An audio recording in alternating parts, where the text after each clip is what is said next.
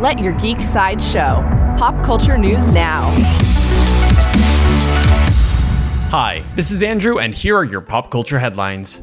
New from DC. In an interview with The Hollywood Reporter, Jim Lee gave an update about the DC Universe original shows. He confirmed that much of the original content will be moving over to HBO Max, just like Doom Patrol and the Harley Quinn animated series have. There is no further news about the DC Universe original content at this time. For fans of sci-fi, actor Daniel Kaluuya is set to produce and star as the character Esso in the new film adaptation of the unreleased book The Upper World by Femi Fadugba. Esso is caught in a deadly feud and on the verge of expulsion when he realizes he has an unexpected gift: access to a world where he can see glimpses of the past and the future.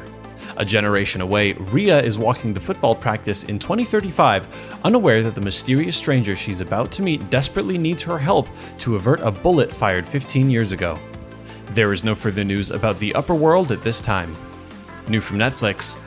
Co-creators Michael Dante DiMartino and Brian Konietzko have left the Netflix live-action adaptation of the Avatar: The Last Airbender series. They decided to part ways due to the creative differences over the past 2 years. There is no further news about the Avatar: The Last Airbender live-action series at this time. Coming soon from Paramount, Paramount Pictures is set to develop a film adaptation of the novel Castor by Elsie Chapman. Castor follows Asa Wu, who knows that real magic is dangerous and illegal because it killed her sister Shire. Asa must step in to save the legacy of Wu Teas, the tea house that has been in her family for centuries. There is no further news about Castor at this time. This has been your Pop Culture Headlines, presented by Sideshow, where pop culture is our culture. For any more ad-free pop culture news and content, go to geeksideshow.com. Thanks for listening, and don't forget to let your geek side show.